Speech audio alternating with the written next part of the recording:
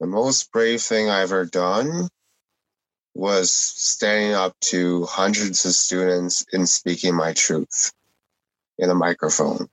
And how that really came about was like in high school, I had a lot of frustration in how students were treating each other, the environment. I felt like a huge sense of injustice, and I felt like all the alienation was building up.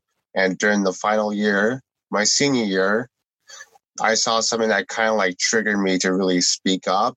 And I said to myself, this is my last year, so I might as well say this while I still can.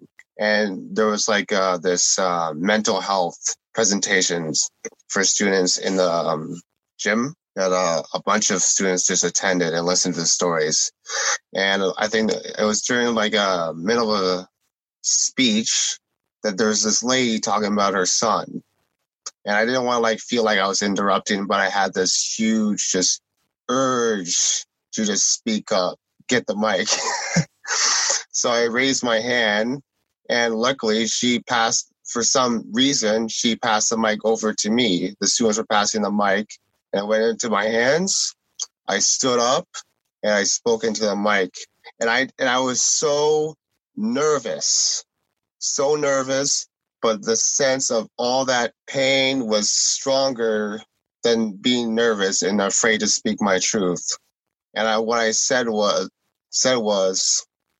look, when it came to mental health, and what I really felt that I needed to speak was, love was the only thing that can end this. There is no one in this room that is unable to love. And we are so separated from each other that everyone has grudges against each other. And I said, like, we're all in this together. So I felt there was a little bit hesitation, but when I said these words, it just felt like it came from the core and the heart. And I felt that's something that a lot of us get of it. We don't hear someone really speak from their heart, from their soul, as often as we want them to.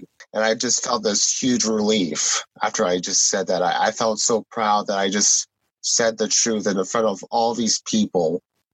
And I just, I'm glad that I got to say the truth, my truth.